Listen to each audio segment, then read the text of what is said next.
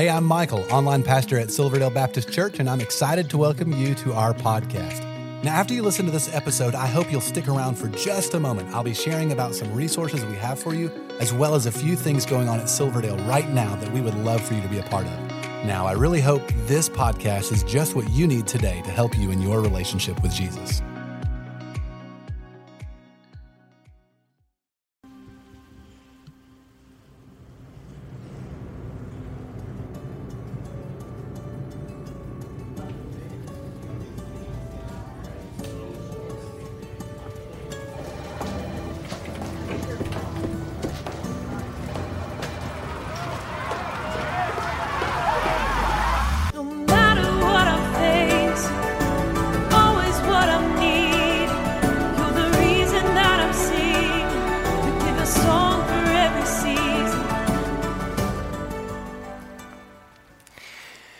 Well, good morning. Welcome to Silverdale Baptist Church. It's so awesome to see all of you here worshiping with us today. I'd like to welcome all of you at our Bonnie Oaks campus. I'd like to also welcome all of you at our Creekside service, our North Ottawa campus, St. Elmo campus, and all of you that may be worshiping online. It's so good to see you. If I haven't had a chance to meet you personally, I'm Tony Walliser. I'm one of the pastors here, and I have the privilege today to share with you God's Word. So do this. Take your Bibles and open up in the Old Testament to the book of Psalms. Psalm chapter 8. Turn to Psalm chapter 8. You got a smartphone, you can open that app to Psalm 8 as well. And while you're doing that, you can also take out these Bible study outlines that we provide for you. We give you these Bible study outlines so you can follow along and take notes. It's always important as you're studying God's Word and God speaks to you that you write down the things that He speaks to your heart about. As most of you know, we're in this series in the book of Psalms called Mixtape, a song for every season. That the book of Psalms is literally songs, right? And it's the songs that God wants you to be able to sing in whatever season of life you're going through. And we've looked at a number of seasons of life that we've gone through and walked through, and we learn to sing songs to God even in that difficult season. But today what we're going to do in Psalm 8, we're going to see a song of glory. That in this psalm, we're going to see some of the glory of God. And the Bible says that as Christians, we are transformed into the likeness of God from glory to glory. And what does that mean? That means that God wants to transform you and make you more like Jesus today as you get a little glimpse of His glory from Psalm 8. And hopefully by the end, you're going to be able to sing this song of glory to God. So let's read it together. It's Psalm 8, beginning verse 1. Notice what God's Word says. O Lord, our Lord, how majestic is your name in all the earth. You've set your glory above the heavens. Out of the mouth of babies and infants, you've established strength because of your foes to still the enemy and the avenger. Verse 3. When I look at your heavens, the work of your fingers, the moon and the stars, which you set in place, what is man that you're mindful of him, and the son of man that you care for him? Yet you have made him a little lower than the heavenly beings, that's angels, and crowned him with glory and honor. You have given him dominion over the works of your hands, and you have put all things under his feet, all sheep and oxen and all the beasts of the field and the birds of the heavens and the fish of the sea, whatever passes along the paths of the seas. O Lord, our Lord, how majestic is your name in all the earth. This is God's word to you. You are what it says you are, and you can do what it says you can do. Amen? Now, as we get started, I thought about these interviews. Have you ever seen this before? These on-the-street sort of interviews that sometimes late-night talk show hosts do. And they just grab random people, on the sidewalk and ask them questions. And typically, the questions are about current events or history or presidents or things like that. And it's really humorous to hear how some people answer these obvious questions. It's also a little disturbing. You think, okay, is this our educational system? We're in trouble, right? Well, let me just give you a few of the questions that folks that answered. There's one guy was asked a simple question. What language do they speak in Britain? What language do they speak in Britain? And he thought, the British language. And he goes, you mean English? They speak English in Britain, right?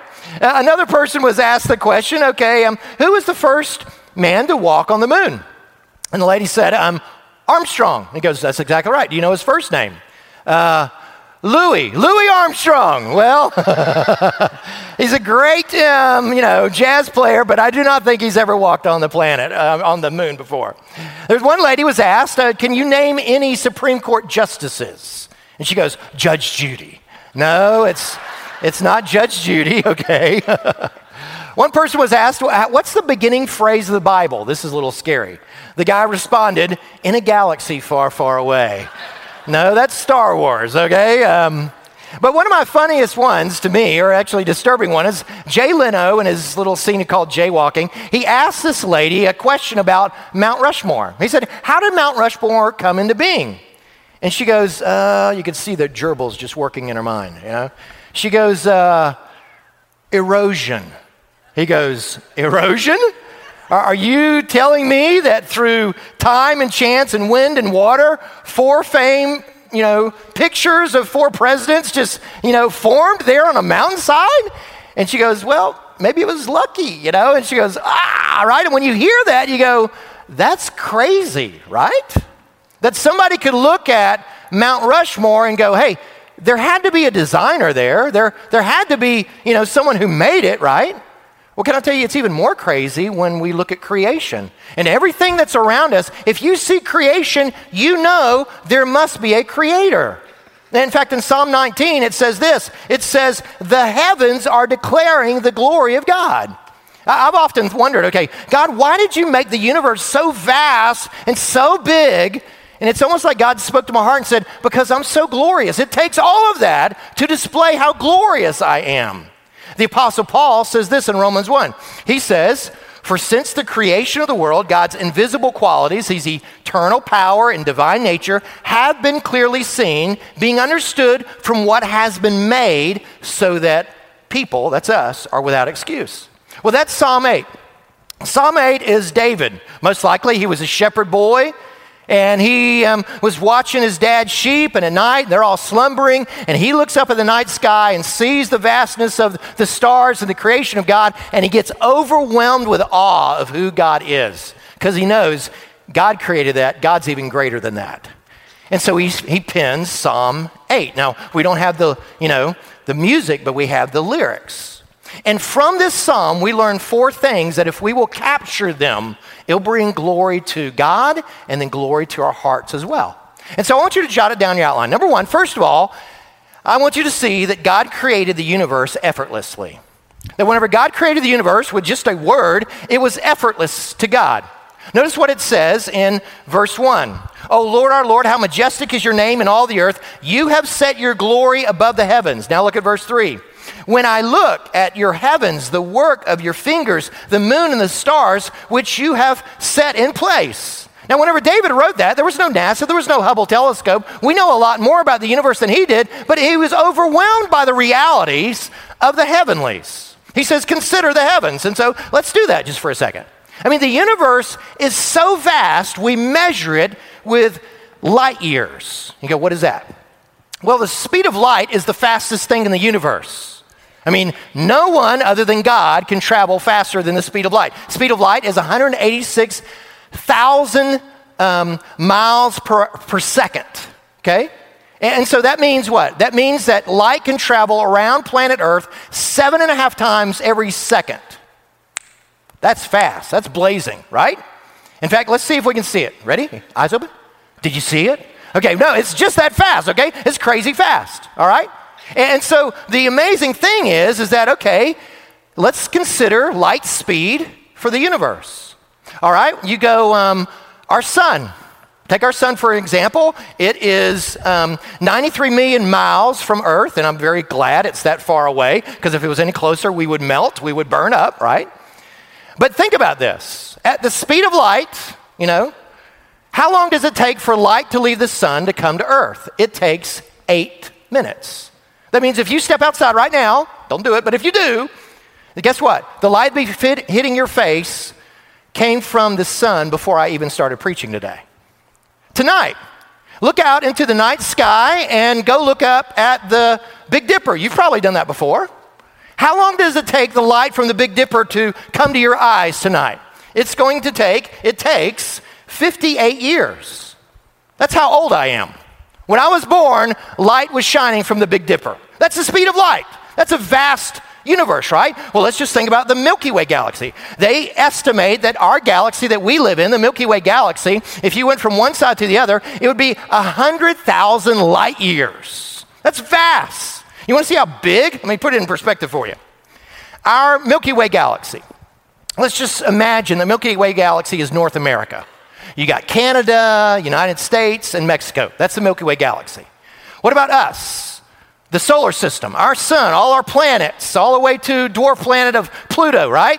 If our Milky Way galaxy was North America, how big would that be? You could fit our solar system in this coffee cup.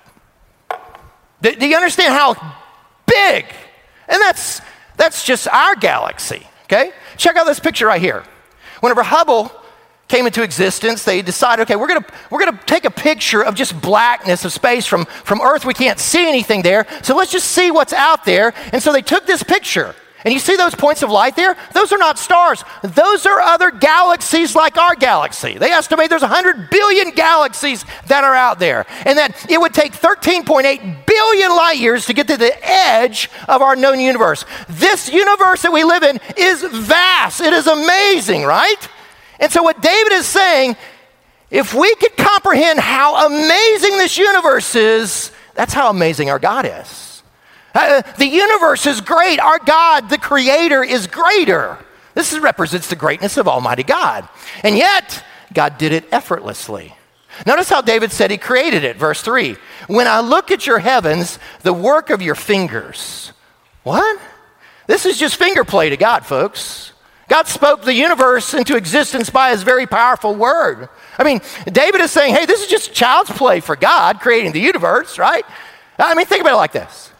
Whenever you were in preschool or elementary school, did you ever do any finger painting? I mean, we used to do that, right? We had finger painting. Now, the parents, they didn't, want to risk anything by giving us real paintbrushes or real paint. And so, you had an easel and you just sort of put on this mock and, and you get to dip your hands in the paint and make these creations. And then they'd put them up to dry. And what do? You take them home and I'd put them on the refrigerator.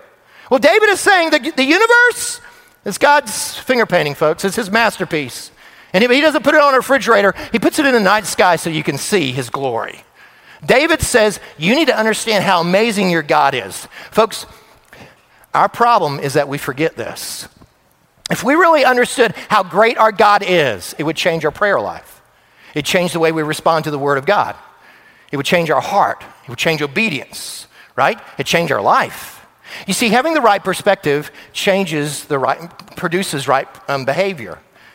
You see, our problem is that we lose this, don't we? Our problems, our concerns, our worries seem so big to us. And I'm just overwhelmed by what's going on in my life. And David is saying, you need to take whatever's so big to you right now and put it in light of your big God. He's bigger than that. You see, our problem is that, we lose our faith, not necessarily because of bad things happening to us, but it's just a slow leak of the grandeur and greatness of God. It's like a little air coming out of a balloon. Eventually, it just becomes empty. That's the way a lot of people are. They lose the wonder and grandeur of God, and so they lose their faith. David is saying, you need to get back to how glorious our God is. He is great. He is mighty. First thing is, you need to see creation. Second thing that he brings out in this passage is this. Jot this down. That God has crowned you with dignity. I got good news for you. God has crowned you with glory and honor and dignity. Notice what he does. After God creates the universe, right? He then creates earth and everything that's on the earth. And then what does he do? He creates humans, which are the pinnacle of creation. Check it out. Look at what David says in verse 4. What is man that you are mindful of him? And the son of man that you care for him? Ever felt like that? Okay, this God who, oversees the vast universe. I mean, why does he even think about me, right? I mean, why? I'm one of billions of people on this planet. Does God really think about me? In fact, let me show you another image. This is a rare image. It was taken in 2013 by the Cassini spacecraft. It was 900 million miles from Earth, taking pictures of the rings of Saturn. And you see that little arrow there? There's a little blue dot that's right there. That little blue dot is Earth. Yeah. That is 90 million miles from Earth. That's what we look like, that little blue dot. One person put it like this. That's home. On it, everyone you love, everyone you know, everyone you've heard, every human being that's ever lived, every hero, every coward, every king, every peasant, every superstar, saint, or sinner in history of our species has lived on that little blue dot. When you think about it, you go, well, I can't even see. I can't see anything going on there. Yeah. I mean, when I think of that, I think of, remember that show Horton Hears a Who, right? And, you go, I mean, I can't even see it, but I know it's there, right? God sees us. Why, God? Why would you even think about us? Why would you even care for people like us? We're nothing, right? I'll tell you why God cares for you. Because you're made in his image. Look at how David puts this in verse 5. Yet you have made him a little lower than the heavenly beings and crowned him with glory and honor. If you could somehow take a continuum of all of God's creation, and maybe you got, bacteria over here, and you got angels at the height of his creation, right? You take one step down, and that is what? That's humans. And even though we're created less than the angels, the Bible says he's crowned us with greater glory than the angels. Why? Because God has made us in his image. In fact, that's what David has in mind. He quotes it in just a second. Look at it. Genesis chapter 1, verse 26. And God said, let us, I believe that's a Trinity, make man in our image, after our likeness, and let them have dominion over the fish of the sea, and over the fowl of the air, and over the cattle, and over all the earth. The Bible says you and I, all humans, were made in the image of Almighty God. I've got good news for you. You're made in the image of Almighty God. In fact, turn to the person next to you and remind them, say, you're made in the image of God. Do that right now. You're made in the image of God. You're made in the image of God, right? That's good news. Now, it doesn't matter if you think you're important or not. The Bible says because you're made in the image of God, you are significant, right? Red and yellow, black and white, they're all precious in his sight.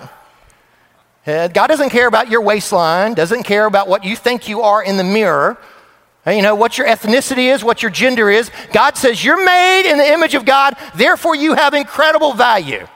Now we can't puff ourselves up and go, oh, look at me, right? No. It's not because of you that you're significant. It's because of him that you're significant. It's his image in you, right? We're the pinnacle of God's creation, and God puts us on this planet. And so what does that mean? This is important. Every person you see is crowned with glory and honor. That's what the Bible says. They are made in the image of God. Every person you see deserves respect and honor because they're made in the image of God. That means what? That means that refugee family that just moved into Chattanooga. That means the homosexual that's bagging your groceries. That means the single-parent mom with 4 kids from 4 different dads. Now, I'm not saying there's not brokenness and sin. There obviously is. We're going to talk about that in a second. But do you understand? Every person that you see is created in the image of God, and therefore they deserve your respect, right? That's what the Bible says. Let me just give you one application. Gossip, right? You gossip about people, talk about people behind their back. Maybe it's at school cafeteria or in the office, or maybe the dinner table at home. Why is gossip bad? Well, notice how the apostle James puts this in James chapter 3, verse 8. He says, "No human being can tame the tongue. Oh, it's a restless evil full of deadly poison. With it we bless our Lord and Father, and with it we curse people who are made in the what? The likeness of God." Gossip is wrong, not because it's rude. No, you're defaming the image of God. Slander is wrong, not because, it breaks relationships. No, you are slandering the image of God. It's an offense to Almighty God. Do you understand the ramifications in our lives if we really understood we're all created in the image of God, therefore we got to treat people the right way? That's why Christians are pro-life. That's not a political issue, folks. That's a God issue. It's a glory issue. Well, why do we hate racism? That's not a social issue. That's a God issue.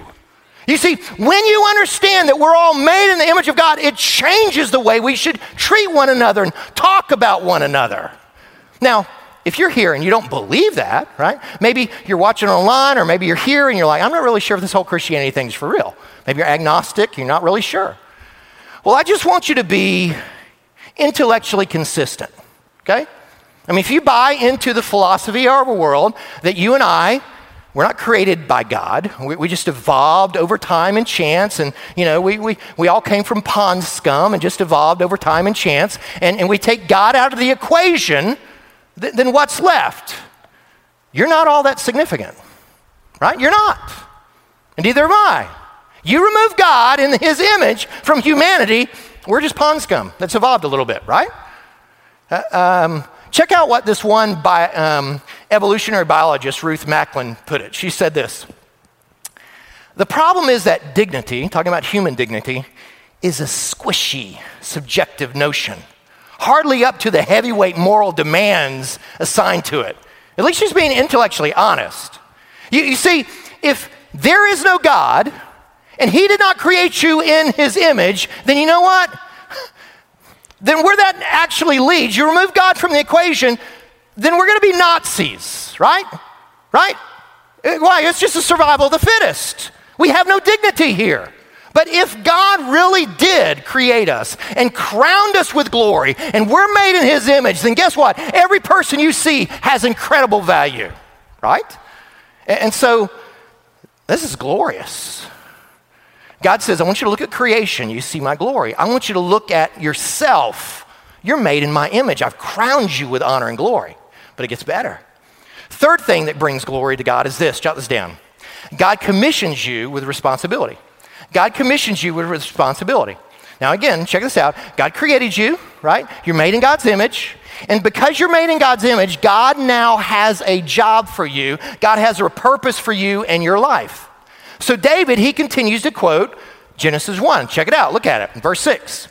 God, you have given him dominion over the works of your hands, and you have put all things under his feet, all sheep and oxen, and also the beasts of the field and the birds of the heavens and the fish of the sea, whatever passes along the paths of the seas. Now, this is an incredible thought. God's created us. We're made in his image, and then he's tasked us with a responsibility. God says, I want you to oversee my creation. Now, the creation doesn't belong to us. It belongs to God, right? We're sort of, we're guardians of the universe, right? We're supposed to manage this thing well for the glory of Almighty God. That's what God said to Adam and Eve. God created Adam and Eve, puts them in the Garden of Eden, and says, hey, I want you to tend it and take care of it. And then I want you to do what? I want you to subdue the earth. I want you to take what we've got here in the Garden of Eden, and I want you to bring that across the entire planet Earth. Did they do it? No, they didn't. They blew it, and so do we, right? But let me just give you some applications of this. If this is true, and you're created in the image of God, and God has commissioned you to take care of life for his glory, manage it for his glory, what does that mean? Well, let me ask you a few questions. Do you have a job? Has God given you a job, right? If you got a job, how do you work at that? Do you have a good work ethic? Are you lazy? Can I just tell you something? If you're lazy at work, that's a God problem. You go, but I don't like the job and I hate my boss. It has nothing to do with that. God has you there right now in this season. You are to work as unto the Lord. That's what the Bible says, right? Let me give you another example. Maybe you're in college or in high school. You're in school. Maybe you're getting a master's degree. Let me ask you, okay, how do you treat homework? You go, whoa, Pastor, you're just meddling now, right?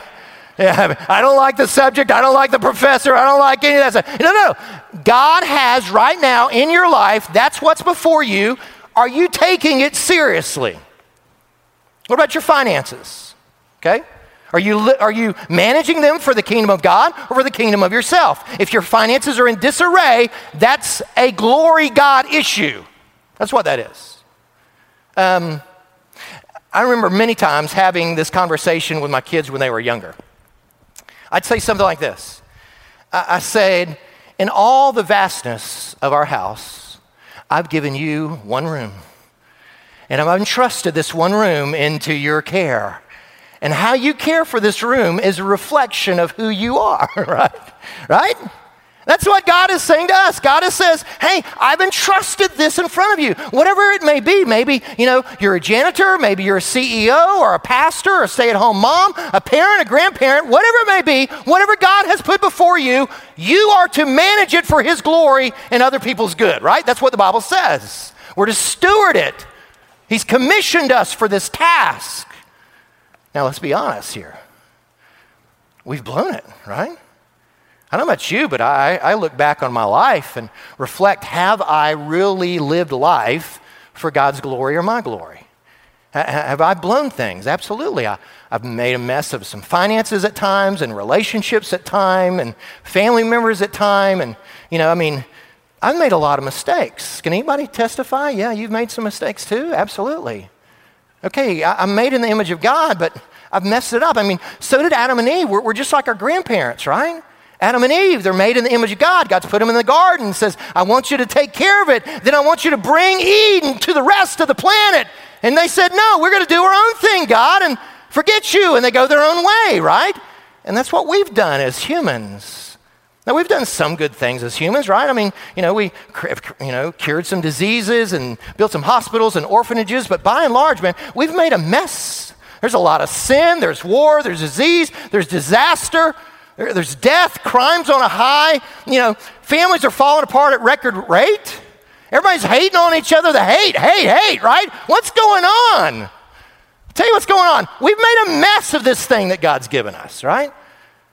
So follow the logic of Psalm 8. God's creator. God's crowned you with glory. God's commissioned you to live your life for his glory and for the kingdom of God. You go, but we've blown it. Yeah. Well, that's where the good news of the gospel comes. The point 4 is this. Jot this down. If you want to experience God's glory, you need to understand this. God cares for you in Christ. God cares for you in Christ. Look again at what the promises say in verse 4.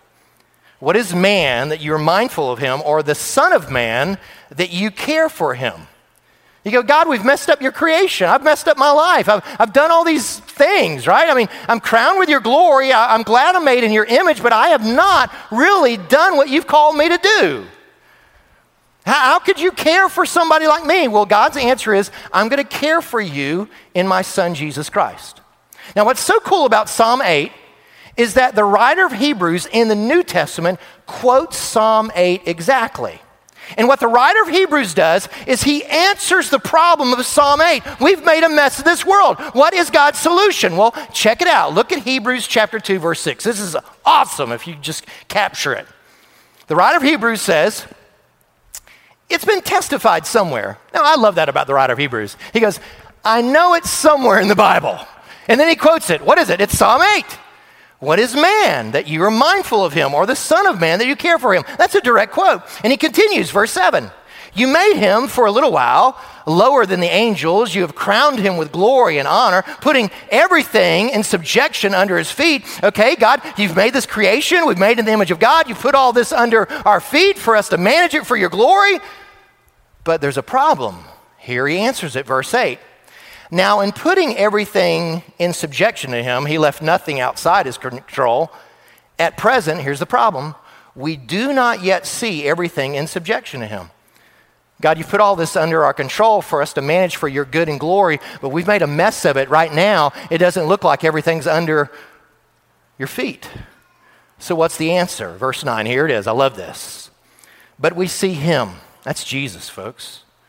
Who for a little while was made lower than the angels. That's the birth of Jesus. That's Christmas. Namely, Jesus, he's crowned with glory and honor because of the suffering of his death. That's the cross. So that by the grace of God, he might taste death for everyone.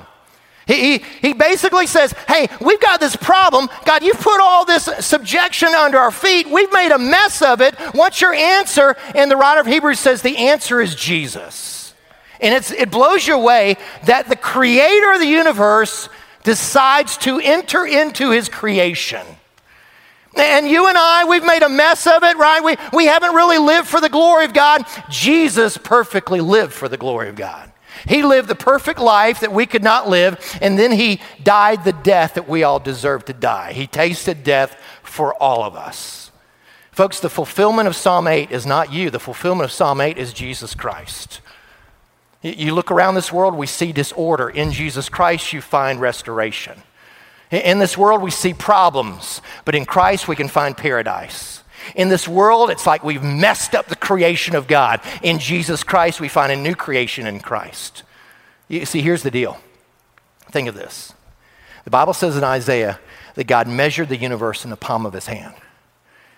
And Jesus Christ gave his hand to that Roman soldier to nail on the cross. And it was through Jesus' death and then resurrection that now gives us life so that whoever calls on the name of the Lord can actually be saved and restored from all the messes that we have. Listen, when you look at the night sky and all the stars, it should bring you to a place of wonder and awe and worship, right? But listen, whenever you look at the cross, it should also bring you to a place of awe and wonder and worship and surrender to him. In fact, jot down this final point. The power of God is amazing, but the love of God is transforming. Would you agree with that? The power of God is amazing, but the love of God is transforming. Creation astounds us, but the cross transforms us. Now, it may be funny for us to see somebody standing in front of Mount Rushmore and not see a designer. And it may be irrational for people to look at creation and not see a creator. But folks, it is a galactic mistake to stand in front of the cross and not see a Savior. Jesus Christ, he's made the way for us. And so the psalm begins with this phrase, O Lord, how majestic is your name. And then the psalm ends with that same phrase, but I believe this time he's not just thinking about creation, he's thinking about salvation. O Lord, our Lord, how majestic is your name in all the earth. Whenever you see the glory of creation, and then you see the glory of the cross, then you can sing a song of glory. I hope that you can sing that song. Let's pray. Gracious Lord, I'm so thankful for your amazing creation, that we're made in your image. But God, I'm more amazed in Christ and what he did for us on the cross. God, may that reality and truth of Christ transform our hearts today. Help us to respond in true surrender and awe and worship. God, we want to respond to you now. In Jesus' name we pray. Amen. Well, I hope this was helpful to you. If while listening you realized you need to take the next step in your relationship with Jesus, we would love to help you with that. You can connect with us by clicking the link in the show notes to our website and then clicking the Connect card button. In our weekend worship services, we are in a sermon series called The 7 Commands of Christ. Jesus gave dozens of commands, and as followers of Jesus, we should obey all of them. Over the next several weeks, we are focusing on 7 that will change your life. We would love for you to join each week at one of our campuses, or you can attend online. You will find service times by clicking the link in the show notes to our website. You know, there's so many ways for you to get involved and be a part of what God is doing here at Silverdale, and we really want you to feel welcome and a part. So please, stay connected. Be sure to like and follow us on the different social media accounts. You'll find all the links in the show notes of this episode. And lastly, help us spread the word about this podcast. Take a moment to share this episode with your family and friends. Again, we appreciate you listening and hope you will join us again next time.